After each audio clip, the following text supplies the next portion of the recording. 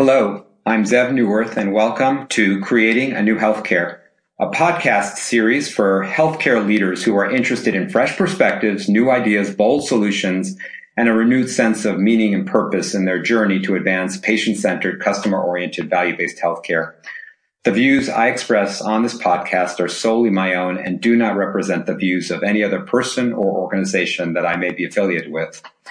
Folks, our focus today will be on patient engagement and behavior change, particularly through the approach of design. And we are so fortunate to have a guest on our show, Dr. Kyra Bobinet. And let me tell you a little bit about Kyra. She's really devoted her life's work to cracking the code on why we engage in our health and healthful behaviors. She's a national speaker and a best-selling author on this topic.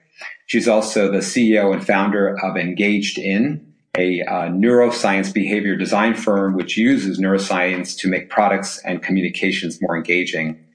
Kyra has a really diverse portfolio of accomplishments. She's created startups in healthcare, products, health apps, big data algorithms, evidence-based programs in mind, body, and metabolic medicine.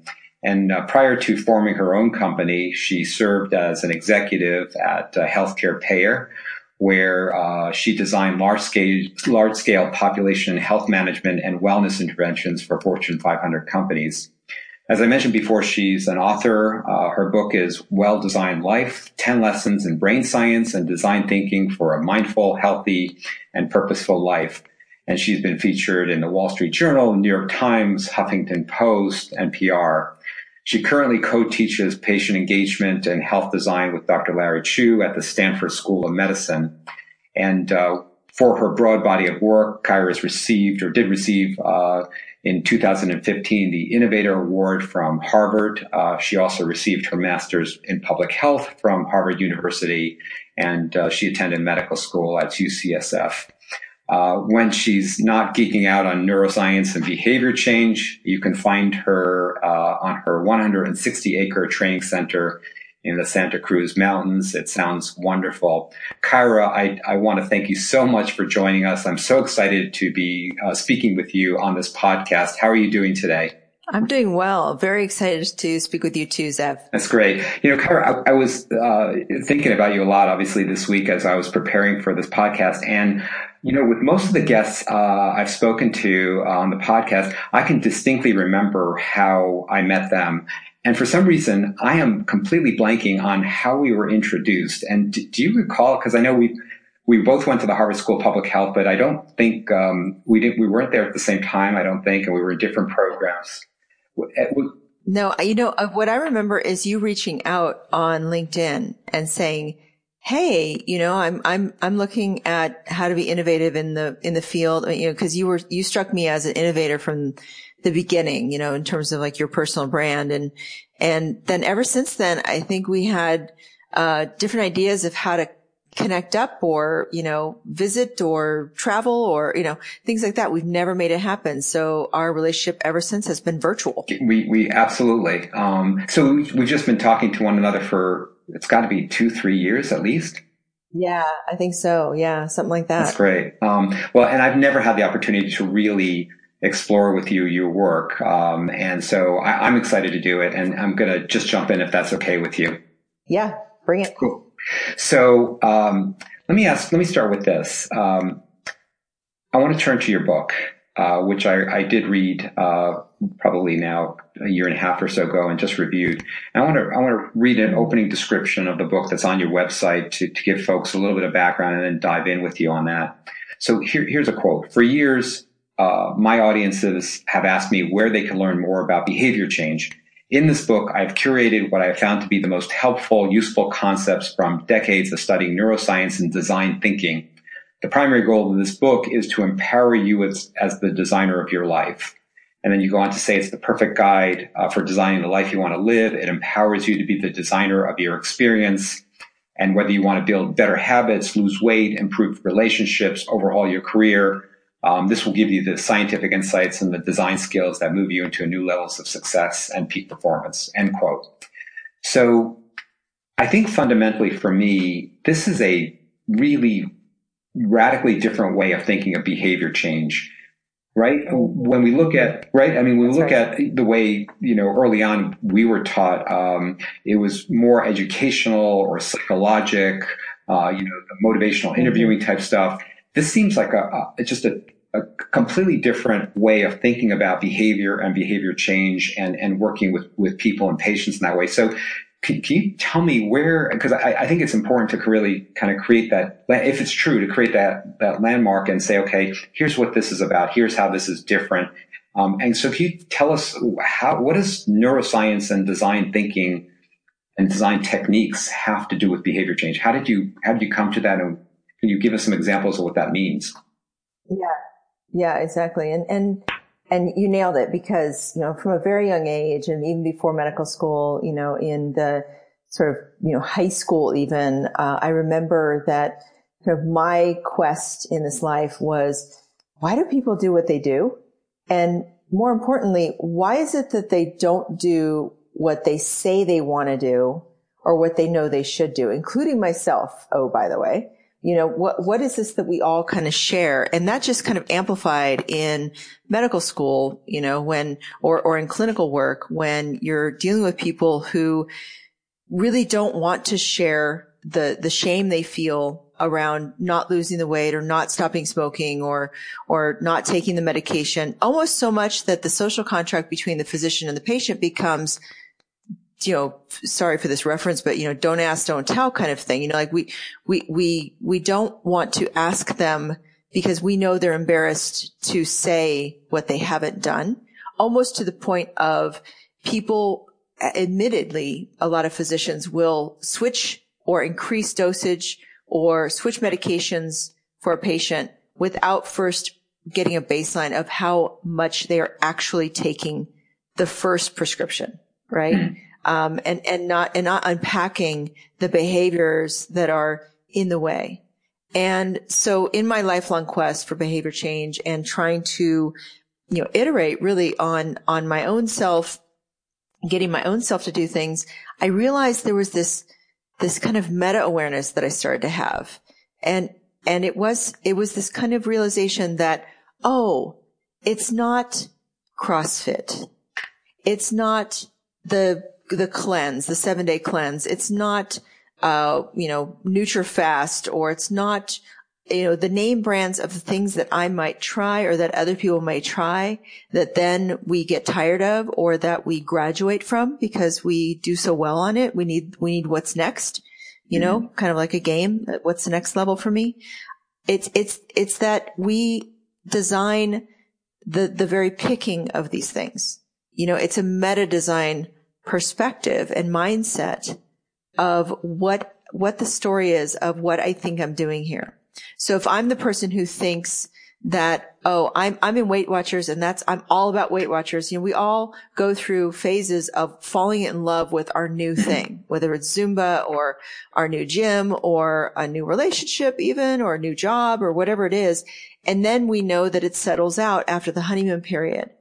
And in behavior change, as we currently understand it, we miss the fact that when we break up with that name brand thing, that Weight Watchers, that whatever was working for us, that we are just simply the person who's designing the next experience for ourselves. And if we see it that way, two things happen. One is we don't blame ourselves for, not being a good person and continuing with that Zumba class or whatever that was, and the second thing is we become a lot more skilled at finding the next thing that's going to work for us. Wow. So I do understand now the meta word you use. So the idea is as I'm hearing, it's taking ourselves out of this idea that we are the activity, that, whether it's a diet or exercise regimen or something else, and taking a step up and realizing we're actually the architect, we're the designer of right. all of that. And so not continuing that particular activity is not a failure. It's almost like we tried this experiment with this and maybe, I'm thinking as I'm listening to you, maybe those things aren't meant to last. Maybe it's more around is it around, discovering, is that the right thing for me? And maybe it was the right thing for a while, but I've got to move on to something else. And so our job is not to believe that any one thing's got to work. It's actually to continue to create the opportunities to learn what works and to continuously adjust that. I'm just taking a shot in the dark with that, but am I getting close to your understanding what you're trying to? You nailed it. No, you totally nailed it, because, we are the designer.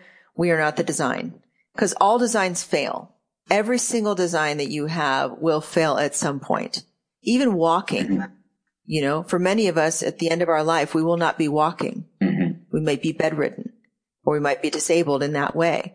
And so, or we can't walk uphill, or whatever it is, right? So you can barely pick behaviors that will endure your entire lifespan, right? Breathing is probably one.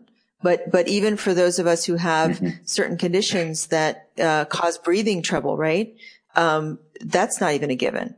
So it's just about placing our identity and who we think we are in the right part of the brain, so to speak.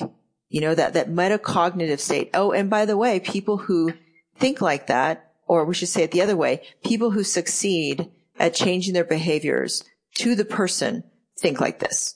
It is the single biggest difference between people who succeed and people who flail in their behavior change efforts. And so what I'm trying to do is get everybody who's flailing, to identify that piece, that mindset of being the designer and being the architect, as you say, and to look at it that way, because that's going to keep them ever trying. That it's a fail-free, fail-safe mode to be in. You can just eat up the world and not be worried about it. And it's so interesting that, it's very domain specific too, because Zev, somebody might be really, really amazing at studying and consuming information and test taking. And so they are completely the architect of their experience there, the designer of their experience, but then maybe they flip over into personal dating relationships and they are, very, very remedial, and have to figure out how to design that experience for themselves.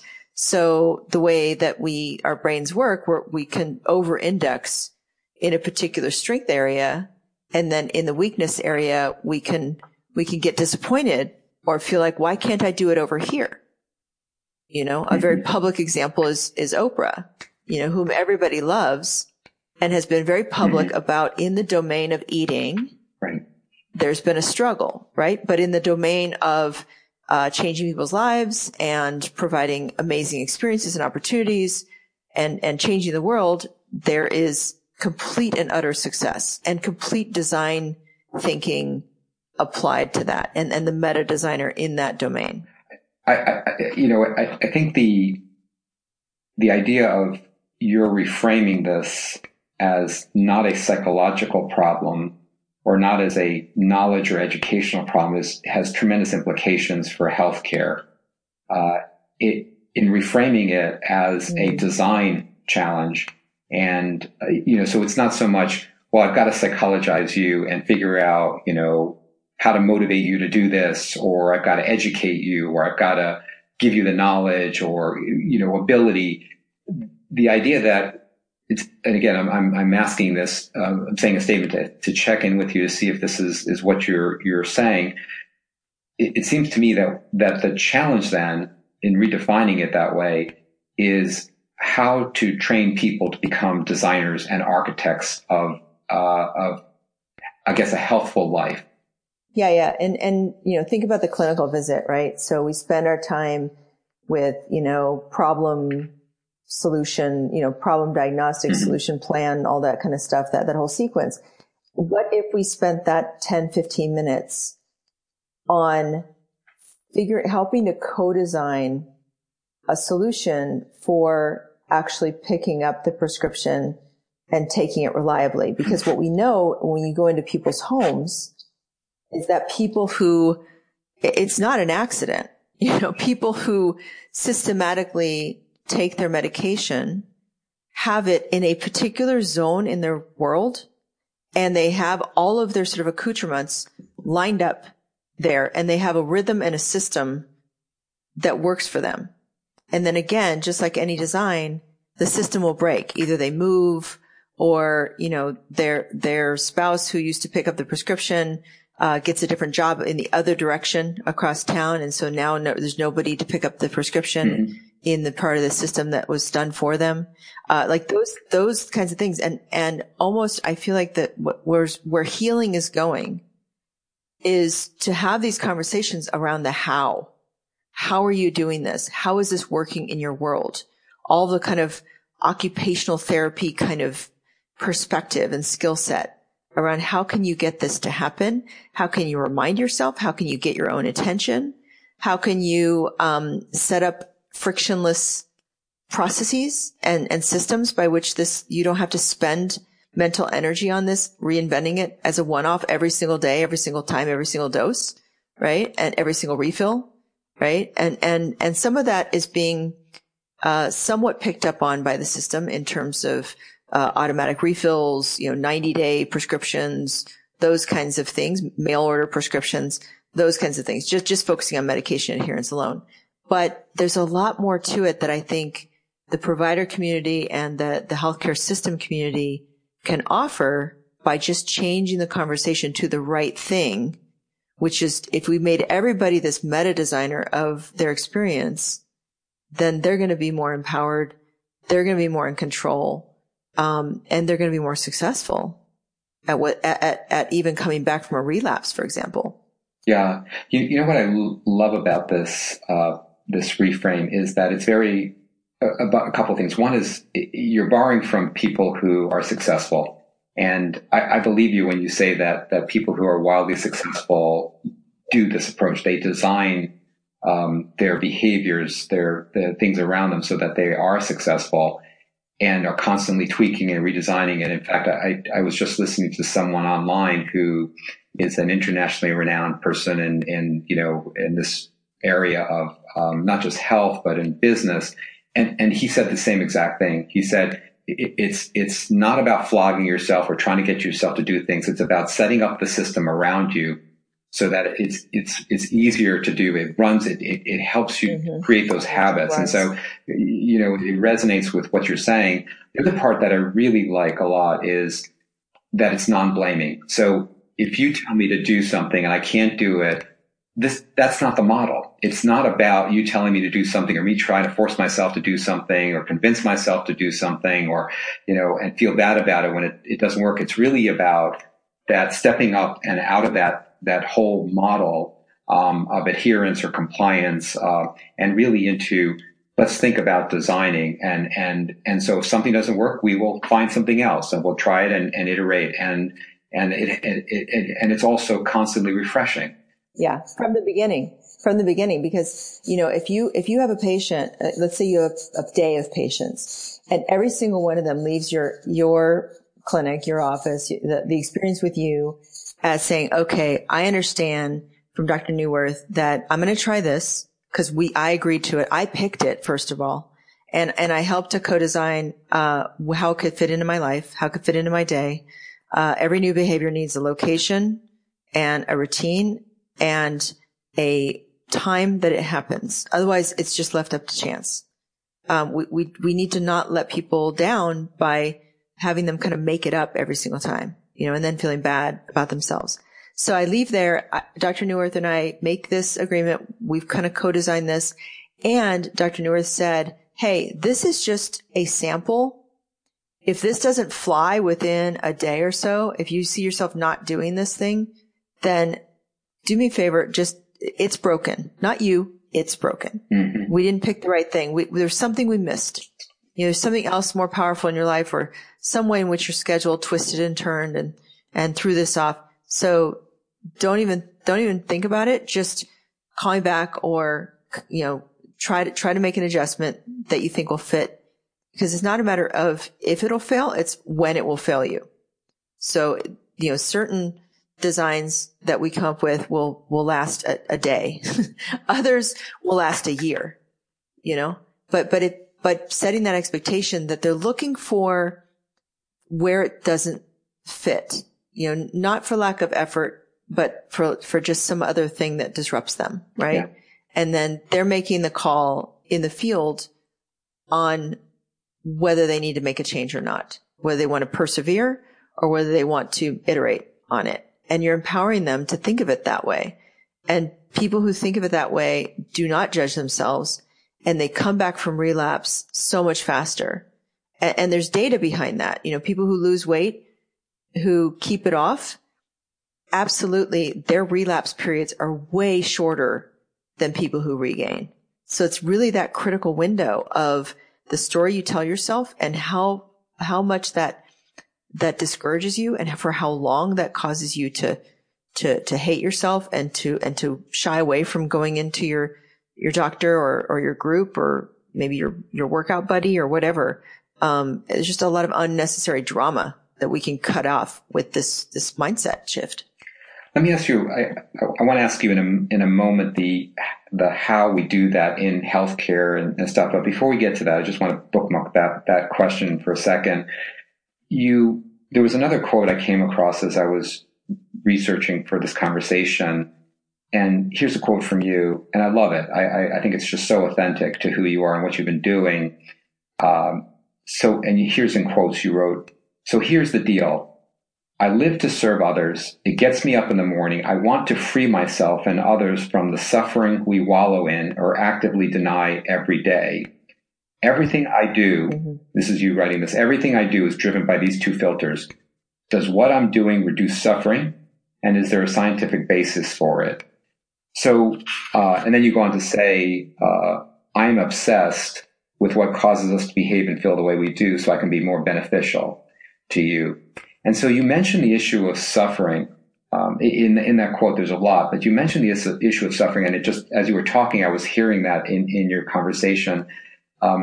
Again, when we talk about behavior change in the typical legacy ways that we've learned it, been taught to use it in healthcare, suffering typically does not come into it as neither does neuroscience or design thinking for that matter. So, right. So you're really, really reframing this issue for us. And I think in a very, very honest, real way. And clearly the issue of suffering in healthcare has come up quite a bit lately. Tom Lee, who is a physician from the Harvard. Yeah, right. He's phenomenal. He's in the Harvard system as a physician, and now he's at Press Ganey as the chief medical officer. He's written about it. Others are writing about it. And so can you say something more about this? And I think you were starting to get into it, this issue of how this approach alleviates suffering and for sure brings it to the fore. But could you say a little bit more about that? Because I think it's really important. So, I have noticed, I've meditated for now coming up on 18 years. And what I notice about that is that no matter how much external success or excitement or things working out or keynotes or books or anything external to myself, I still suffer inside in the littlest ways. And fortunately, the power of mindfulness meditation, those kinds of things, is that it allows this metacognitive muscle to build over time to where you get better and better at both identifying and then releasing the grip holds on the suffering, the point of suffering. I'll say it, the pain point that then can lead to suffering, right? Because one of my favorite terms of all time is this, it's from Buddhism, this concept of the suffering of suffering. It's like I'm suffering that I'm late to a meeting, and now I'm suffering from that suffering because I'm afraid that everybody hates me for being late to the meeting because I'm stuck in traffic or whatever. So there's a scrape layer that we could scrape off of this self-talk, this judgment, this anxiety, big issue these days is anxiety. The way we're triggered, the way that we kind of toggle back and forth with different things without consolidated attention is disrupting a lot of our well-being channels in the brain. So for example, Richie Davidson, one of my favorite neuroscientists, has identified 4 well-being tracks, like neural networks, distinctive and strongest neural networks in the brain. One of them is attention and focus. And that is our feedback loop for when I feel attention, when I feel focused, then I tell myself all is well. You're well. And when I'm not, when I'm frenetic, when I'm crazy, that creates suffering, right? And so in this approach of design thinking, and also in understanding the neuroscience behind it, understanding how your brain works, both of those two things alleviate the tendency that we have to blame ourselves and to judge ourselves as a failure at X, whatever X is, right? And so, there's actually a failure counter in the brain, and I cover this in chapter 1 of the book, which is a free download, that you can tell people about. I don't know if you have show notes or anything like that. But it's this area called the habenula, which is, a very teeny tiny and more recent discovery around brain function. And it's basically this failure counter. And so part of what is protective about this design mindset is that if I don't feel like I'm ever done iterating on what I'm trying, if I don't feel like it's a failure that I don't go to Weight Watchers anymore and that I've figured out Zumba's better for me right now or something else is better for me right now, then my habenula never gets the idea that I have failed at anything. And the reason why that's important is that it has its hand on the motivation dial. So the habenula's job when it registers failure is to down turn and down regulate my motivation. It suppresses my motivation to do that same thing again. And evolutionarily, it's meant to keep us from touching the stove over and over and over again like an idiot, right?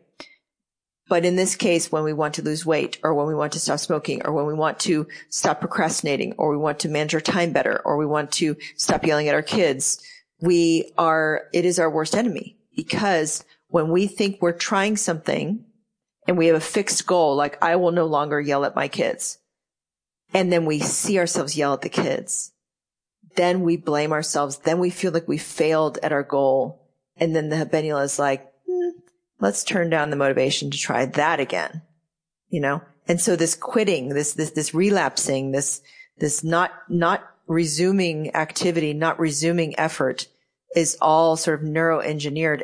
And by understanding that the brain does that, people tell me that it frees them from this thing they used to do to themselves where they would suffer because they felt like they failed and they felt either embarrassed or they felt like a hypocrite or they felt like a failure. One of those three things. And they would stop trying.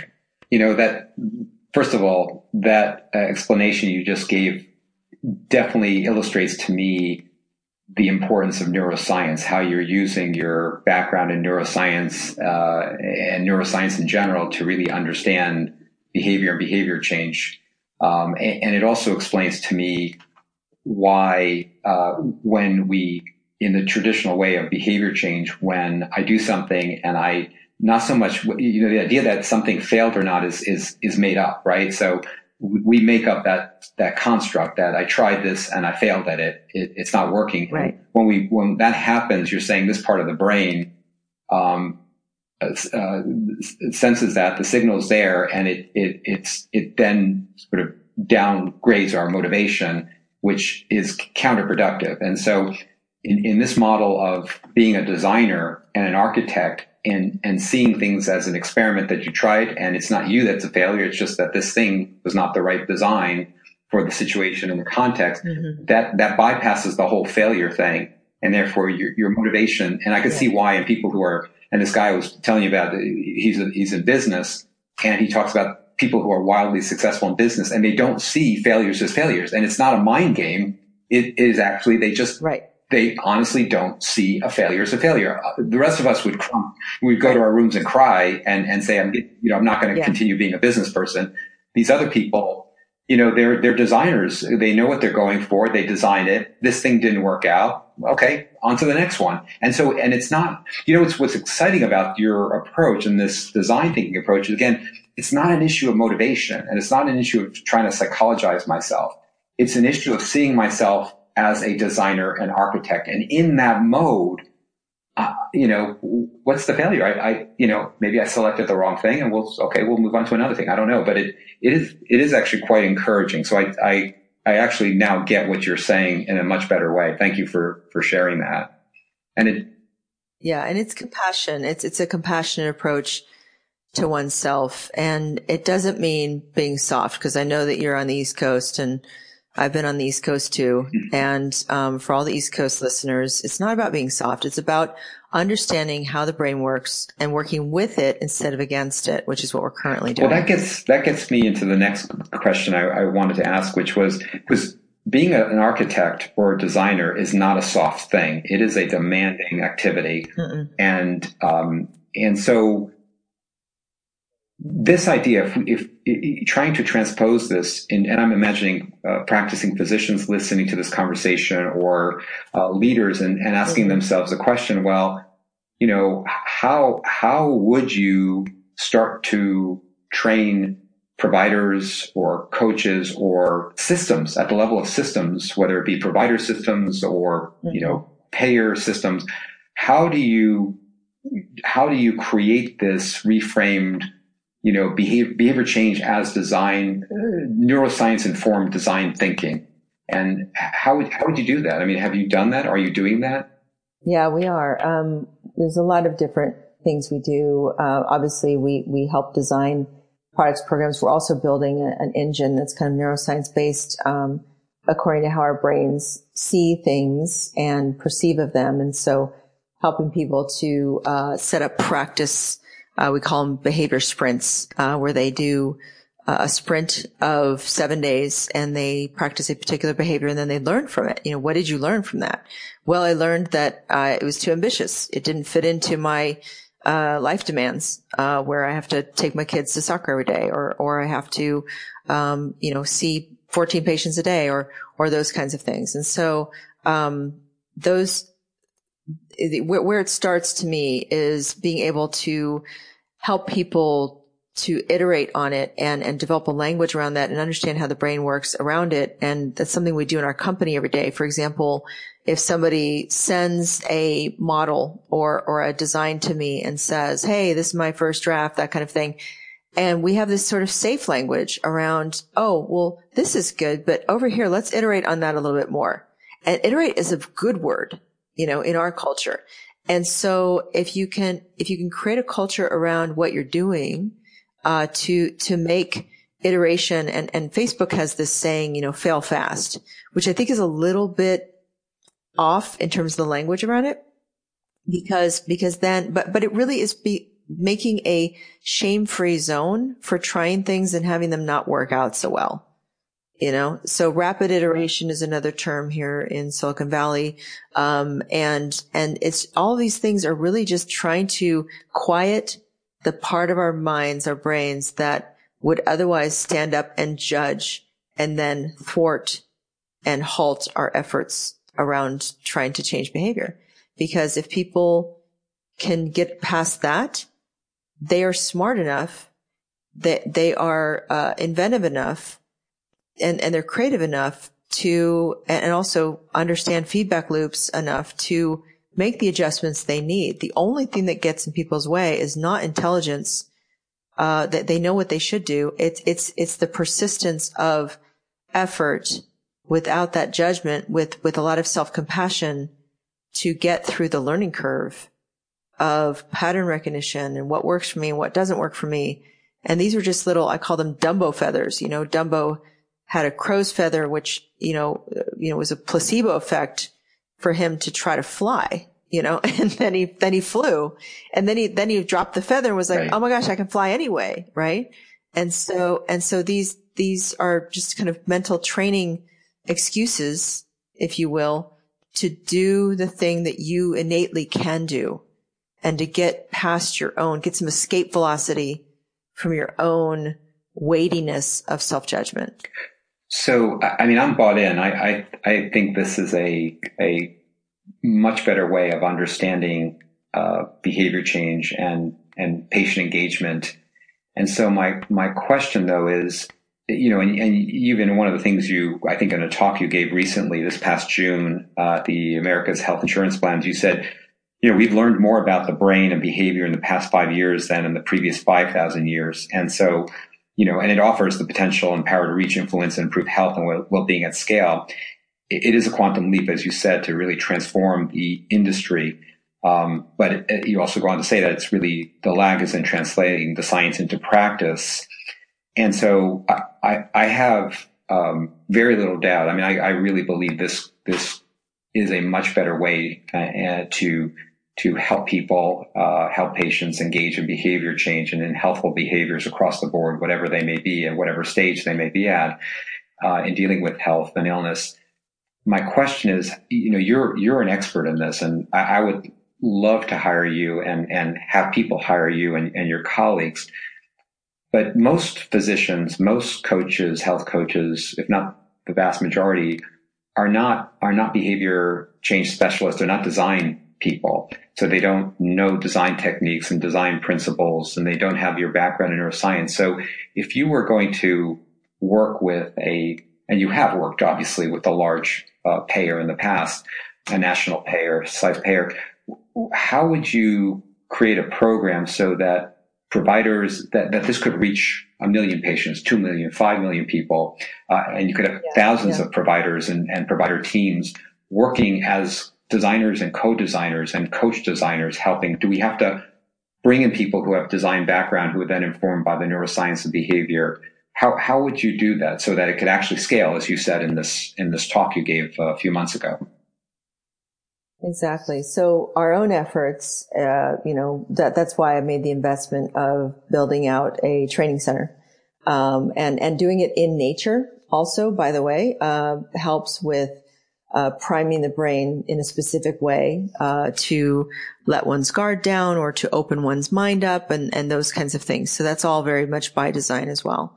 And so we're having events. The next one we have is January 6th with David Eagleman, well-known neuroscientist, PBS The Brain series that he developed, best-selling author, and we'll have different events like this in the coming year and in the coming years. And I'm hoping that by serving the innovators, people like yourself, we've talked about this in terms of your thought leadership in the world. If we serve the innovators, those are the people who actually change their own ecosystem.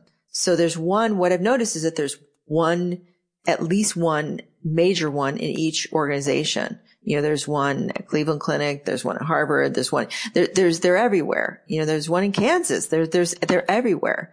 And if those people can come together and kind of cross-train their expertise with neuroscience and with design thinking, whatever they're strongest or weakest on, then we have kind of a full set, they're flush with skills and ways to amplify their instincts. What I've noticed is that really good physicians, really good product people, really great executives and innovators, they all kind of work intuitively and instinctively, and they're effective. They just don't know why what they're doing is working. And therefore, by not knowing the mechanism of action of what they're doing, they get caught up in what's the form of it, and then they try to turn on the form of it. Like, oh, if I put together a patient outreach program, then every other topic I put through that patient outreach program will be appropriate. Well, maybe not for hospice. Maybe not. It's a different, emotional profile that people are dealing with. And so, hammer and nail, not everything's a nail, right? And so if they have this other set of, design thinking, neuroscience, and they understand the operant brain science that's happening, then they will be even more skillful at developing and tweaking and iterating and even imagining a new program for the new use case of hospice that doesn't fit everything else. And they continue to innovate and they continue to teach and spread other people that it's this mindset shift that we need to teach. So that's what I'm hoping. As one little puny person on the planet, I hope that by sharing knowledge in this kind of more scalable way, that we start to have a whole army of good people who can carry that mission forward. And I have absolute trust in the good-natured, humans that are in healthcare that can carry that forward. It's funny you said that about people who are successful doing it probably intuitively. And I was having the same exact thought. I think about really good physicians and nurses that I've seen work, and intuitively they have, and I wouldn't have even, prior to understanding design thinking, I wouldn't have even called it that. But you see them, say things like, "Oh, we tried that. It didn't work. Let's move on to this." And so they probably use it for themselves in their own life and their own success, and they're using it with their patients.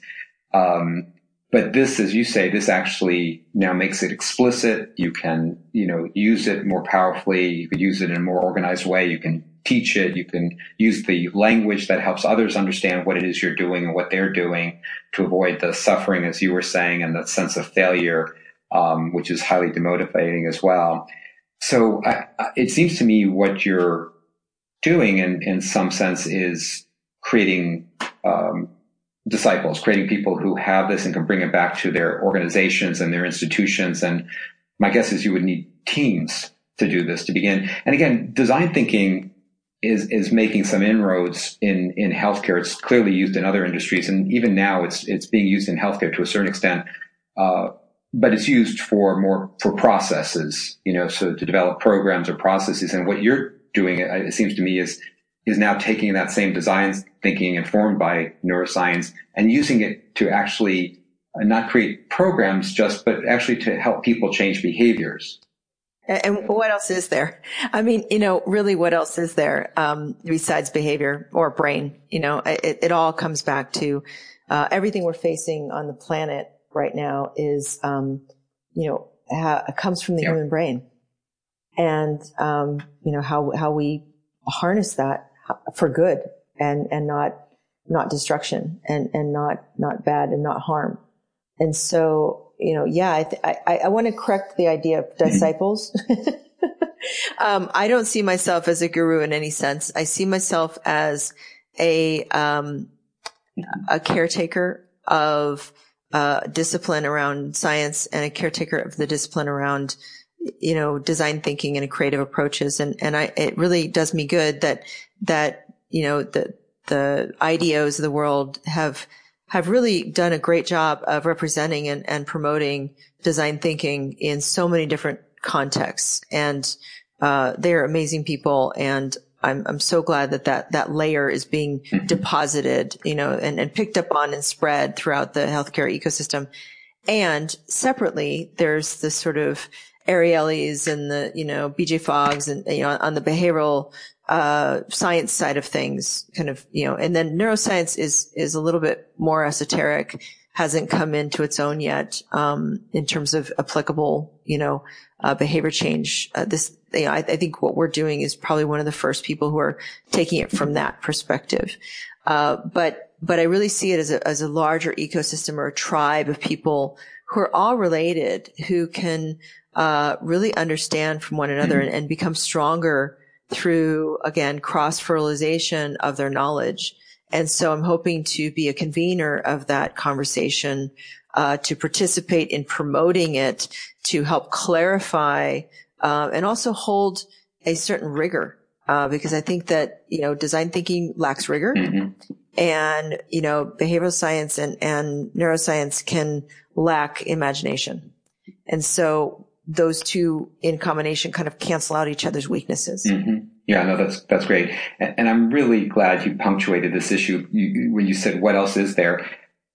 I completely agree with you. When we look at healthcare today, I think the single biggest issue, and actually it's not just what I think, it's what the evidence is showing us is actually behavior. And whether that behavior is influenced by sociodemographic or socioeconomic determinants of health, whatever it's influenced by, it all boils down to what we all do as individuals. Well, how we feed ourselves, how we behave, how we treat each other, how we treat ourselves, physical activity, whether we, use substances that are harmful. So it is the single biggest lever we have. And everything that we do around that, which in healthcare, we pay so much attention to so many things. And yet this one most critical aspect of health and healthcare is, deserves a lot more attention. And so I think I'm glad that you really said what you said. And I think what you're doing is really, much needed in terms of assisting us all. I think of all the physicians and nurses and PAs and everyone else who's involved in direct patient care every single day,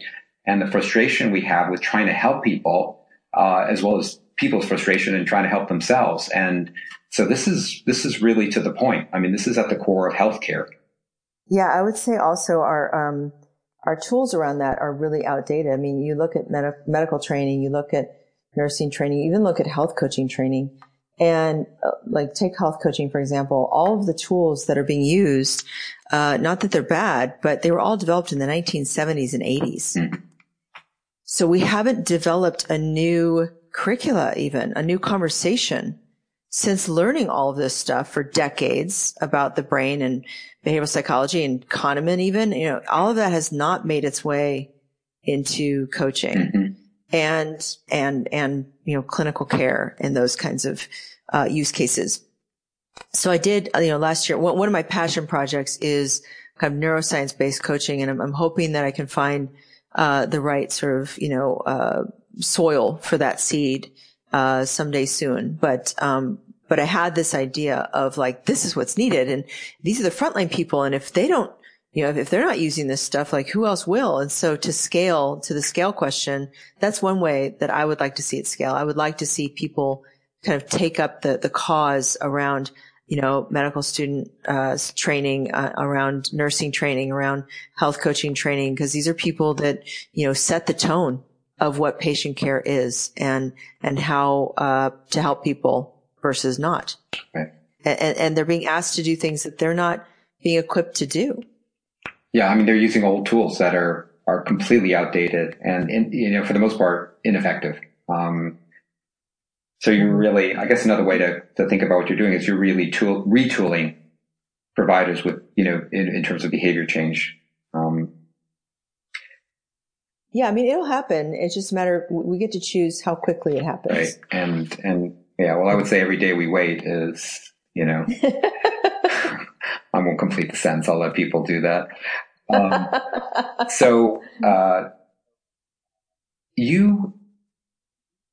You were, are you okay with me saying what payer you worked for? Yeah, that's fine. Yeah. So you worked for Aetna, and when you were there, you were a physician executive responsible for, I believe, wellness and wellness programs. And you really had, in terms of, kind of researching your background, it seems like you really were the nidus, the catalyst, the thought leader behind Aetna's very now well-known focus on wellness and behavior. Up till now, I really had thought that Mark Bertolini, who's the CEO and has been the CEO for quite some time, who I have tremendous respect for, I thought that he was the brainchild behind it, but I get the sense from reading through the literature I've read through that you really were behind that and responsible for that. So I have a couple of questions. The biggest question is, how did you sell this to a large payer organization? Because as you know very well from working within a payer and my experience of working with employers and payers and provider groups for years is that, what sells fundamentally is we're going to lower your costs, okay? Because the cost of care, everyone knows the costs of care are too high. It's just unsustainable. It's a huge imperative, and it's the right thing to do to lower the cost of care appropriately. And so that's a driver, obviously quality and quality improvement. Those metrics are drivers as well. But how would you sell this? How did you sell it then? And how would you sell it now if we had executives from provider groups or large integrated delivery networks or ACOs or payers or employer coalitions? How would you sell this? Because the return on investment, again, what I've come across is the return on investment takes so long that it doesn't make sense for them financially. So I'm sort of curious as to your thoughts on that. And your experience with it, right? Your experience with it now. Yeah. So I'm hearing what I think are a couple different questions in there. And the one I want to grab onto first, because I think that's, if someone's invested the time at this point in this interview and is into the long form, which I totally am too. I listen to 2-hour long podcasts. They are really a change maker, so now we're only speaking to change makers, innovators, because that's the only people that would stay tuned into this particular conversation for this long. So what I would say is the question I'm hearing is, how do you make change in an organization that is otherwise recalcitrant, that is otherwise bureaucratic, that is otherwise has a lot of detractors, which we don't often talk about, but there's detractors, there's naysayers, there's the Eeyores in any organization. And, they're lovely people.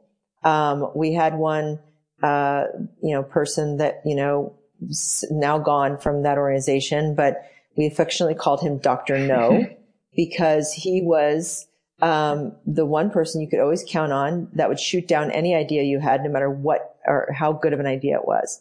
And so, it's really something to try to have the psychological fortitude, the emotional fortitude to get past all the Dr. No's in your world. And, cause it's so much easier to sit there and take pot shots at somebody's idea than to be the person who, puts forward the new, fresh idea. So a couple things. One is, if you have any power or control over anybody, one of my favorite policies to implement at the beginning of, like, say, workshops or that kind of thing is no whining. And whining in the adult sense is not like a baby whining where they're like, yeah, they whine with their voice. Adult whining is criticizing something without offering a way out, without offering a solution. Because now you're just whining. You're not being a part of the solution. And so I take away people's ability in the beginning. I design it to where the social norm and the agreement of this conversation is that you can't do that to me and you can't do that to my ideas. Right. And that's a design. You're designing the ground rules from get-go. Right. Don't let that happen to you. Like, unless you design something, it'll design you. Right. You get to design life. Otherwise it'll design you, and it's on you. It's your fault that you didn't think to design it. So always think about every conversation as your architectural design also. Don't just trust yourself into those situations. Think about it strategically, tactically. The conversation with Mark, for example, was a long time coming. I kept hearing about, he was president at the time, that Mark was into yoga, but he didn't care at all about mindfulness. And I knew that yoga would not be scalable in an organization, as would not the mindfulness-based stress reduction, which is so famous, that Dr. Jon Kabat-Zinn formed, as the kind of, flagship program in this area that got all the clinical efficacy data and things like that. So I had to rework the model so that it fit the constraints of the environment in which it was going into. So that's design thinking. And I had to work up a business case, a business plan, a revenue plan, and all of that stuff for this particular product to survive. And I did that for every single product idea or curriculum idea or revision that we had to do, because wellness as a grab bag of things has a very bad reputation. Some people call it a faith-based, a faith-based approach, where you have to have faith in it for it to work. And to some degree, they are absolutely right. If I just do a steps program, or I do challenges at work, or I do whatever little, gamified, rewards, incentives, those things are very external rewards oriented, and they have a shelf life. And if you don't know what that shelf life is, then you'll be surprised when it takes a downturn, and you won't know how to revive it or to get it to a kind of a clinical efficacy level.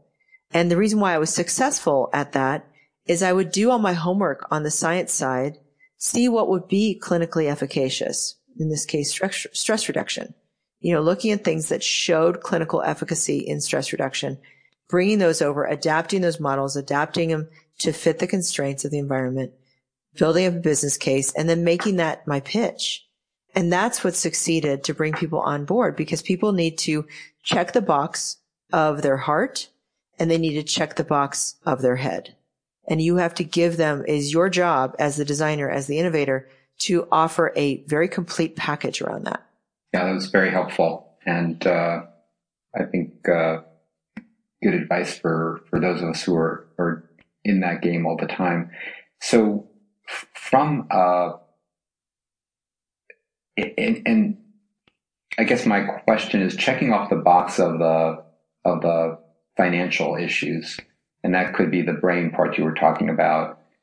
I mean, it seems to me, not to answer my own question, but it seems to me that it's the ROI may not be immediate with behavior change. In some cases, it may be when we're talking about taking a medication, and depending on what you're taking the medication for, the return on investment can be actually weeks to months. So pretty darn quick in terms of preventing bad things from happening, hospitalizations, ED visits. So clinically as well as financially, cost effectively, it makes a lot of sense to focus on behavior change and to invest in it. And then it clearly has long-term benefits in terms of, reducing hospitalizations and higher cost issues, needing medications and treatments and therapies. So, I mean, do you engage in those kinds of conversations? Do you find yourself as you're talking to groups or executives? How do you navigate those conversations? So if I understand the question, it's, how do you stack the ROI in terms of temporal returns, right? Yes, correct. So there's always, lead indicators, lag indicators, things that'll come, it's just like planting a garden. There's things that'll mature quickly and there's things that'll take longer term. And so part of the design is to figure out what can you give them as process metrics in the beginning, again, like participation, engagement, patient satisfaction, patient retention, like those kinds of things that are going to move faster. ER visits moves very quickly, to urgent care, if that's one of the things. Those kind of single behaviors that you can flip a switch and they can move the needle that buys you time to make your case for the longer play, right? And the longer play is harder because it requires more sophisticated designing and you have to keep at it and follow kind of a rigor around, lean methodology, which is another thing that I advocate for, rapid iterations, a lot of different iterations with patients to figure out what's going to work, and meanwhile, those that are judging you above you, will be satisfied with these kind of, different courses, like the appetizer course, the palate cleanser course of these metrics, these ROI pieces that you're delivering back to them, at various touch points, and hopefully buying a little more trust, buying a little more patience from them, that you're going for this longer and bigger ROI. So do you have in your work, and I don't know if you've been working with payers or providers lately, do you have examples of programs or behavior change initiatives where it's led to demonstrable changes, metrics, as you were just alluding to, and then outcomes in terms of ROI? Yeah. We are under a lot of NDAs, and so I can't speak to a lot of the results of our programs and designs and products because of the confidential nature of our work. Okay. But I can speak to a couple of things generically. So, for example, there was one app that was designed around and being issued at a very premier organization, premier hospital system, one of the top 3. And the company that was designing this app was trying to figure out what do we need to do to get a differentiated but effective efficacy-based app, because we need to go into clinical studies with this and measure it in an RCT format. And so we looked at it and we realized that, they had paid a lot of money to get design firms to look at this and this is where I'm kind of picking a little bit on design thinking because the design firms had done a really wonderful job just designing something that was beautiful and it was useful and it, end to end, you would get through it in a minute, right? It didn't take a lot of time. It wasn't a lot of friction in it. But what they had missed was a major brain heuristic. And a heuristic is a shortcut in the brain that we do to save time, which is that if you call your pain app, you will elicit pain in the patient because they're tracking their pain, which is what the physician wants them to do. But we needed to figure out a way for them to track their pain without using the word pain.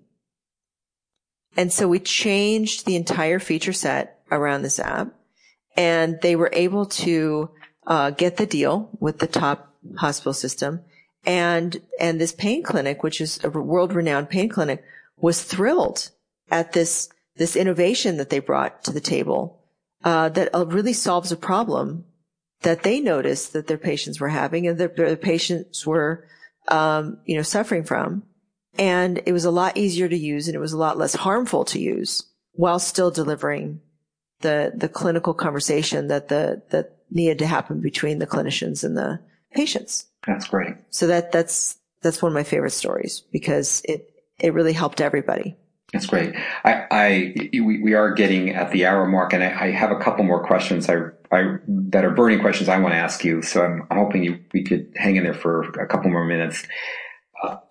So I had asked you about topics you want to talk about, and in a sort of a pre-dialogue questionnaire I sent you, and you wrote two things which really I'm really interested in hearing what you mean by them.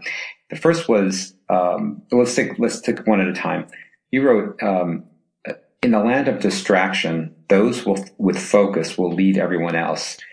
What do you mean by that? Well, simply that, since the advent of the iPhone in 2008, and even before that, the BlackBerry, we're living at a time where fast is no longer going to get you ahead. Paradoxically, slow is now the new fast.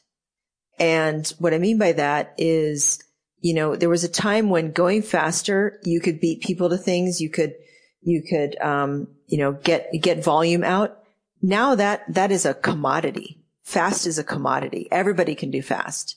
Everybody can do, speed ordering, speed, just securing credit cards, whatever the use case is. We've built technology that can kind of turn things around in that way.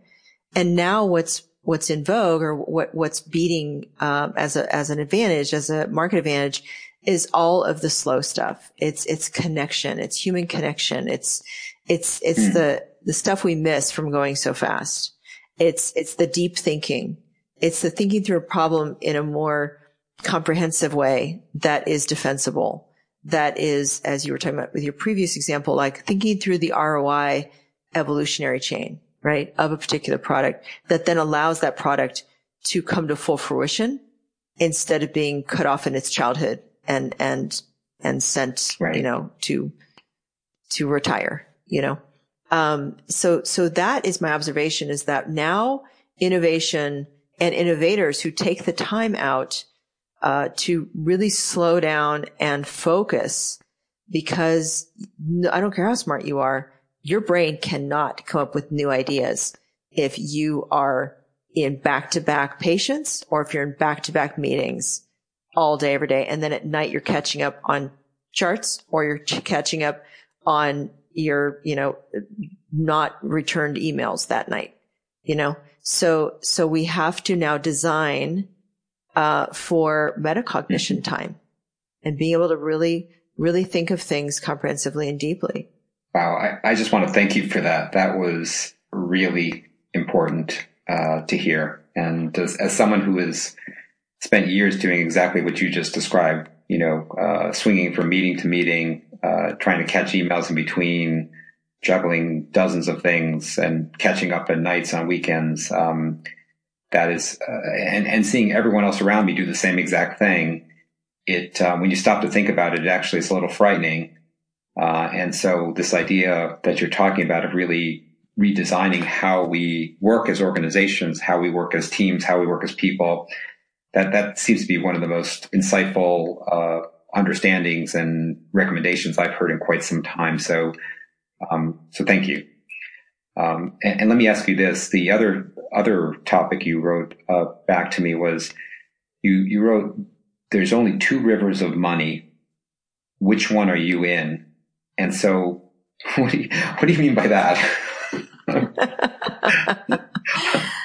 So I'm growing an organization, and we're growing quickly, and there's always going to be temptations to draw money from, the river of greed, I'll call it, the river of, so I came up with this kind of concept of like two rivers, right? One river has benefit and healing and love and compassion and long suffering and effort and discipline in it. And the other one is greed and, fast money and lack of integrity and causing harm and treating people as objects. And at any given moment, you're either drawing from one or the other of those sources of water. Mm-hmm. As an organization, as a professional, it could be a moment to moment toggle between those two. It could be just a way of making sure that you are aligned as an organization end to end to provide benefit. Because diagnostically, it is not a surprise if you are drawing from the river of greed and harm that you're not having the healing benefits that you have in your mission, right? Yeah. If you're, scorched earth, consuming all of your physicians and burning them out on your way to greed or fear, even, out of fear of dissolution or the organization failing or whatever. It's just a way of creating a mental model for ourselves about, end to end, what's the integrity of what we're doing, and being able to predictively provide healing experiences at the end of that river has everything to do with which river you're in. Yeah, no, I thank you again for that. And again, really, really authentic in how you delivered it, as well as the message itself. So I'm gonna ask you one last question. I'm gonna leave it a little bit open. My question to you is: what was the best piece of advice you were ever given, and what final thoughts do you have that you'd like to, key take home points you'd like to leave with us today? Yeah, the best advice that I was ever given was, it's not about you. There was an executive that came to our public health school, Harvard. He was one of our mentors for our thesis projects. And he was talking about how when you get into a professional environment and you're working with others and you're trying to promote change, you're trying to get something done, or let's say you succeed, you can't be worried about getting credit for that. It's not about you. It's about the accomplishment itself. It's about the team that has done it together, and if you're so small-minded that you have to try to get notoriety or try to get that attention, then you're going to basically ruin it. You're going to ruin the whole experience for everybody. And I find that to be true. If you act in a way that is with the greater sort of vision in mind, it kind of goes back to that metacognitive state, then the right thing happens.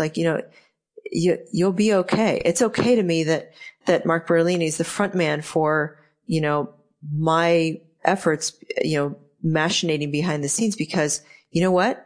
I got a lot more out of it than he ever will, because I got skills, I got the understanding, I got the know-how of having been through the fire of that experience that then I can pass on to other people. And he has his goodness of what he does in the world, also. So it's just about being accepting of the greater good that's happening and not being so concerned with yourself. That's great. So I want to thank you so much for your wisdom in sharing this, and it really has given me a different understanding of the work that I thought I understood you were doing in terms of applying design thinking. So, and I think it's so critically important, and I hope that people are listening and going to take some action. So I want to thank you, Kyra, for sharing with us today and for the work you're doing. I would like to actually leave the listeners with a story that you told in your book. That's okay with you? Yes. This is actually the last interview I'll be conducting this year until next year, which will be in a couple of weeks, a few days from now. So I want to leave folks with a gift and demonstrate my gratitude to being allowed to do this podcast and to really sharing this. So this is a story you wrote about. It's a Native American elder who's sharing some wisdom with his grandson. Mm-hmm. And it goes like this. The elder says to his grandson, a great battle rages inside of me every day. And the grandson says, what do you mean, grandfather? Grandfather responds, there are two wolves that fight ferociously for power. One is a mean wolf. He knows anger, greed, gossip, jealousy, and revenge. He is proud and untrustworthy. The other is a wolf of lightness. He lives in joy, peace, generosity, love, and laughter, and he brings out these gentle qualities in others. Every day, these wolves fight with each other, and everyone has these two wolves living inside of them. So the young boy thought for a while, and then he asked his grandfather the question, tell me, grandfather, which wolf will win? And the grandfather looked into the boy's eyes and replied, grandson, the wolf you feed.